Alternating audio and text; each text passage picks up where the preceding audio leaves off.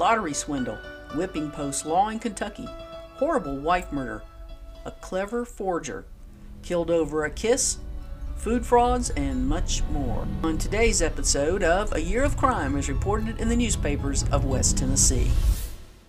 Please note that some articles use language considered offensive by today's standards. The lottery swindle at Bloomington, Illinois. Bloomington, Illinois, February the 11th. This afternoon, two Confidences men relieved George Bradner, an old citizen and retired merchant, of $5,000 by the lottery swindle and made good their escape. About noon today, a well-dressed looking stranger entered a First Avenue store that was full of customers and made a 20-cent purchase. In paying for it, he tried to confuse the clerk and get away with $5 of change that had been offered him. The clerk called the police, however, and turned him over to them. On the way to jail, the prisoner broke away from policeman McKinney and ran, whereupon the officer fired a pistol shot at him and brought him down with a flesh shot in the back. He was then carried to jail. He was registered at the hotel as A.K. Foster, Springfield, Missouri. A supposed Confederate registered as H.D. Young, Atlanta, was also arrested and jailed. They seem to be accomplished fakers.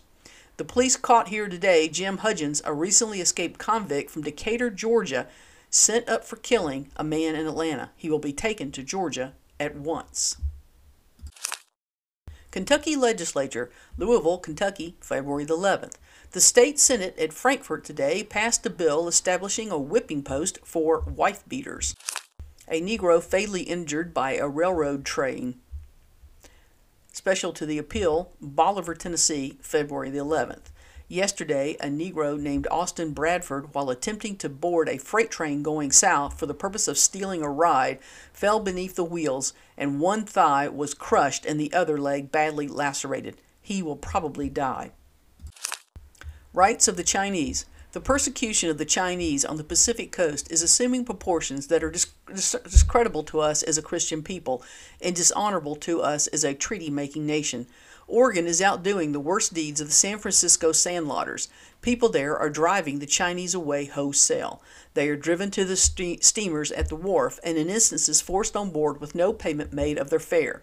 General Gibbon, who is in command of the district, telegraphs Chief Justice Green of Washington to use his influence to have troops employed for the defense of the Chinese. What he fears is shown when he says, "As yet, no bloodshed or incendiarism has occurred, but it is believed that tonight there will be serious trouble." How our blood would boil with indignation if we should read in the Telegraph News some morning that the Chinese were in the same manner driving American citizens out of Peking. Yet the Chinese have precisely the rights here Americans have there. Our treaty with China, which aroused the envy of all Europe when we obtained it, says that Americans residing in China shall enjoy the privileges of the most favored nation, and adds, and reciprocally, Chinese subjects visiting or residing in the United States shall enjoy the same privileges, immunities, and exemptions in respect to travel or residence as may be there enjoyed by the citizens of the most favored nation. Whatever regard or disregard we may have for our moral obligation, we are under obligations here that we cannot disregard. Our Constitution makes treaties along with our laws and along with the Constitution itself the supreme law of the land. The government must interfere. The Constitution compels it. The Chinese have treaty rights which we cannot evade. The well-behaved Chinese have as much right to live in this land as the German, the Frenchman, or the Italian or English. If we cannot consent to their presence, we must abrogate the treaty. And while that treaty is a part of the supreme law of the United States, we cannot outrage those to whom we have opened our doors without disgracing the land we are so proud of. If not for the sake of the Chinese, for our own sakes, we must protect those who have come to us relying upon our solemnly pledged faith. Should law-breaking roughs and hoodlums be permitted to carry on their cruelties against the Chinese, how long would it be before Bavarians, Italians, Scandinavians, or others would be subjected to similar treatment? For our own sakes, and for the sake of peace and good order, violence against the Chinese must cease. They have rights as other foreigners have, and as long as those rights are a portion of our supreme law, they must be vindicated and ensured. She ran away with the Negro. A pretty servant girl in New Jersey leaves home and friends. Trenton, New Jersey, February the 8th. Delia Farrell, a young white woman of Summit, and George Gibson, a colored man, have disappeared. Their whereabouts is a mystery. The parties went away a week ago. Delia arrived in this country from Ireland about 1 year ago and obtained employment as a servant in the family of William Thomas at Norwood Avenue and the Boulevard Summit. She became a favorite in the family. Gibson is 27 years of age and as black as any member of his race. He was employed as groom for Mr. Thomas and was often in the young woman's company. On several occasions, the couple were seen walking together. The girl's brother heard of the apparent attachment of his sister for the colored groom, but scoffed at the rumors that had begun to circulate regarding the association, as a result of the friendly feeling engendered by the fact that both were employed in the same family. Delia, when questioned, said that although Gibson was black, he was a good man. Michael Farrell finally informed his sister that she must cease her association with Gibson. Gibson was also warned by the young Farrell that there would be trouble if he continued his attendance to Delia, and he promised to take the young man's advice and let the girl alone. Subsequent developments indicate that plans were made for a speedy marriage and flight.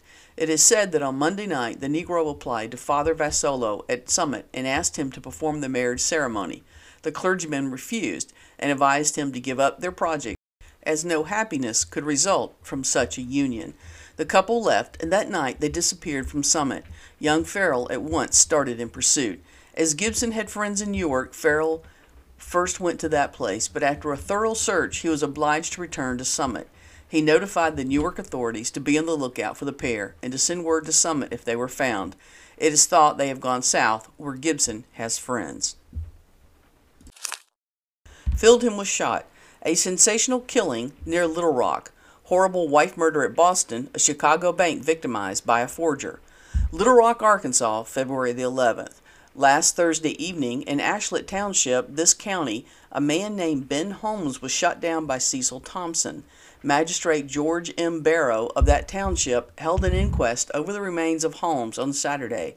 The news has just been received, and it seems that Thompson has a stepdaughter named Florence that Holmes was courting. Holmes was a married man, his family residing in the city, so Thompson interposed an objection to Holmes' visits and informed Miss Florence of his decision, but the giddy girl still encouraged Holmes, and he continued clandestinely to meet her. Thompson went to Holmes and warned him to remain away. Thursday, the two men met in the woods near Thompson's home and had a long quarrel, which ended in Holmes drawing his knife and threatening to cut Thompson's throat. Thompson was armed with an axe and so kept Holmes at a distance. He ordered Holmes never to enter his premises again. Holmes said he would see the girl or die in the attempt. Upon entering his house, Thompson got his gun and returned to the door, saying to Holmes, who was standing at the gate, "If you curse me and my family, I will shoot you." "Well, blaze away," returned Holmes. Thompson pulled the trigger and filled his antagonist with buckshot, from the effects of which he died on Friday night. The coroner's jury returned a verdict that deceased came to his death from a gunshot wound from the hands of Thompson, who is now in jail. Horrible wife murder, New York, February the 11th. The Herald publishes the following from Boston, dated yesterday. Michael Doran, a shoemaker, aged about 50 years, is locked up tonight, charged with the attempted murder of his wife, Catherine. Mr. and Mrs. Doran have been married for about 20 years, during which 15 children have been born to them, 7 of whom are now living. The couple, who have been living at South Weymouth, separated about 3 years ago in consequence of the jealous disposition of the husband. The husband visited her there several times, their meetings invariably ending in a row. This morning, according to the story of the eldest son, all of the children remaining with their mother, Doran called at the house shortly after 10 o'clock, bringing his kit of tools with him. After the usual quarrel, he went to the adjoining room to his kit of tools and put something in his pocket. Then he came back to the kitchen and, approaching his wife, seemed to push her backwards. As he stepped back, the blood gushed from her neck, and, catching the cup she held in her hand, the brute held it under the wound until it was half full of blood, and then drank it. Doran appeared unconcerned when arrested. He had made no attempt to escape, but stayed near the house until the officer came after him. He admitted that he had tried to murder his wife and said that he had used a shoemaker's knife, telling the officers where he had thrown it. Mrs. Doran will die. Chicago banks victimized by clever forgery. Chicago, Illinois, February the 11th. The fact has just been made public that the First National Bank of this city was victimized to the extent of $3,800 by a clever forgery last Saturday. A well-dressed man of middle age appeared before the cashier about noon that day and presented for payment 3 checks bearing the signature of Fowler Brothers, the Packers. 2 of the checks were on the First National Bank for sums amounting to $2,300. The third was drawn on the Metropolitan National Bank for $1,500. The cashier looked at the checks and the man who presented them and then told him that he must be identified before he could receive any money. The stranger then displayed several letters of recommendation from well-known citizens. Still, he was refused payment and so withdrew. Half an hour later, he reappeared and presented the checks for a second time. They then bore the signature of R.D. Fowler of the firm of Fowler Brothers, together with the letters OK. This endorsement was deemed sufficient and the money was paid. The stranger quickly departed. When the check on the Metropolitan National Bank reached that bank through the clearinghouse, its officials at once notified those of the First National Bank that Fowler Brothers had no money on deposit with them. An investigation followed, and the 3 checks were soon discovered to be forgeries. The man who secured the money on them is believed to have accomplices. The officials of the First National Bank secured a good description of the swindler, although they could furnish no information by which he could be directly traced. The matter was at once put into the hands of a detective agency, but as of yet, no clue has been found. Killed about a kiss. Madisonville, Kentucky, February the 11th. T.J. Beal shot and killed James Brackett, his young farmhand, at the home of the former 5 miles from here Tuesday night. Brackett had been charged by Mrs. Beal with attempting to kiss her. He called her a liar, and immediately the 2 men drew pistols. Brackett fired first and missed, and he was instantly killed. Cheeks swindles. Clinton, Missouri, February the 11th. Another of Cheeks' swindles has just been divulged, illustrating the simplicity of his forgeries. He made a loan in 1884 to Frederick F. Burge for $800. Burge subsequently paid him $600 on this, and Cheek entered it into record. But in the bond given to John Hurd of Bridgeport, Connecticut to secure the loan, Cheek deftly turned the 2 into an 8, and now Burge is in for the additional $600 which he had paid Cheek on the loan. Loss caused by policeman's stupidity. St. Louis, Missouri, February the 11th. John P. Mully's livery and sales stables burned at an early hour this morning. The fire originated in the hayloft from some unknown cause and spread so rapidly that it was well underway before the fire department arrived. The employees of the stables who were on the scene at the time turned their attention first to saving the horses, 65 in number, and had taken about 7 of them from the burning building when 2 policemen arrived and, thinking that the employees were thieves, clubbed them into insensibility and thus destroyed the only chance of saving the stock, and the remaining 58 horses were burned to death. The total loss is estimated at $12,000. Insurance, $3,000. Food frauds. The shameful use of lime and alum in cheap baking powders. Many food frauds, such as chicory coffee or watered milk, although they are a swindle in a commercial sense, are often tolerated because they do not particularly affect the health of the consumer. But when an article like baking powder, that enters largely into the food of every family and is relied upon for the healthful preparation of almost every meal, is so made as to carry higher injurious, if not rankly poisonous elements into the bread, to the imminent danger of the entire community, it is the duty of the press to emphatically denounce the manufacturers whose avarice has prompted them to such diabolical operations. Among recent important discoveries by the food analysis is that by Professor Mott, the United States government chemist, of large amounts of lime in the cheap baking powders. This is, if not the most dangerous, certainly the most useless adulterant yet found in the low-grade inferior baking powders. It is a startling fact that of over 100 different brands of baking powder so far analyzed, comprising all those sold in this vicinity, not one of them, with the single exception of the Royal baking powder, was found free of both lime and alum. The chief service of lime is to add weight. It is true that lime, when subjected to heat, gives off a certain amount of carbonic acid gas, but a quick lime is left, a caustic so powerful that it is used by tanners to eat the hair from the hides of animals, and in dissecting rooms to more quickly rot the flesh from the bones of dead subjects. A small quantity of dry lime upon the tongue or in the eye produces painful effects. How much more serious must these effects be upon the delicate membranes of the stomach, intestines, and kidneys, more particularly of infants and children, and especially when the lime is taken into the system day after day and with almost every meal. This is said by physicians to be one of the chief causes of indigestion, dyspepsia, and those painful diseases of the kidneys now so prevalent. Instances of the most serious affections of the latter organs from drinking lime waters found in some sections of the West are noted in every medical journal.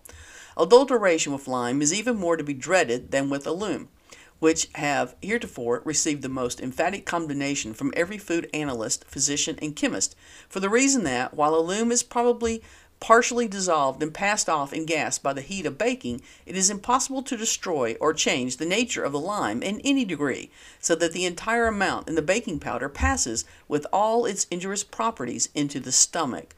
When we state that the chemists have found 12% or 1/8 of the entire weight of some samples of baking powder analyzed to be lime, the wickedness of the adulteration will be fully apparent. Pure baking powders are one of the chief aids to the cook in preparing perfect and wholesome food.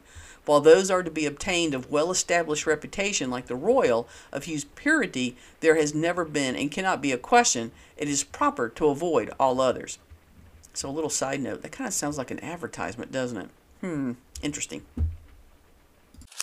Kingston, Ontario, February the 11th. Friends in this vicinity have been advised of the killing of 6 of the mounted police near Regina. They await the confirmation of the report. They have also been informed by their northwestern correspondents that a rebellion is likely to occur in the spring. Montreal, February the 11th. A dispatch from Edmonton says, at the police barracks here and at the fort, the men are still in a state of insubordination and are doing much as they please. At the latter place, recently some of them became intoxicated and after locking the commanding officer in his room, continued their debauch in which they damaged the kitchen furniture. The citizens await with considerable interest the outcome of the affair. A rejected lover's suicide. A Baltimore librarian shoots himself through the heart. Baltimore, Maryland, February the 8th. Mr. John K. Randall, librarian of the Mercantile Library of this city, committed suicide this morning at his boarding house, number 1009 North Charles Street, a fashionable quarter of the city, by shooting himself through the heart with a bullet from a Smith & Wesson revolver. It is plain that the suicide was caused by blighted affection, although the fact that his father, Dr. Burton Randall of the United States Army, had been in the insane asylum for years, leads many to believe that there is a touch of hereditary insanity in the case. Mr. Randall, for nearly 10 years, was engaged to a young lady of Annapolis, who was recognized as a belle in that city, and who about 6 months ago jilted him. A short time since, the public announcement of her engagement to an officer of the Naval Academy was made. This preyed on his mind and undoubtedly led to his suicide. He killed himself while in bed with all his clothes on, though he had bared his breast so that he could reach his heart. On his table beside his bed lay a copy of Victor Hugo's Shakespeare in French. Between the leaves lay several sheets of paper with notes and translations of the book. The last paragraph of comment was dated 2/7/1886, indicating that Mr. Randall had been at work on the translation yesterday. He was at his post at the library during the day yesterday and also during the evening. Mr. Randall was a native of Annapolis but had resided in Baltimore a number of years. He was graduated at St. John's College and was a member of the bar. He was about 32 years old. He had a law office on St. Paul Street, but never cared particularly for the practice of law, but was devoted to the study of literature. He was a man of wide reading and scholarly taste, which led him into the study of almost every branch of literature. He was a great collector of old books, and the library which he had gathered together had in its many rare and curious volumes. His fondness for collecting curiosities, however, did not end with books. Every species of bric-a-brac, pictures, and above all, firearms of every description had an interest for him. A singular coincidence is that at 11 o'clock today, a dispatch was received at the Mercantile Library addressed to Mr. Randall, announcing the death of his father in the government hospital at Washington. The father, Dr. Burton Randall, had been an Army surgeon since 1832. He was retired in 1868 and had been in the asylum ever since.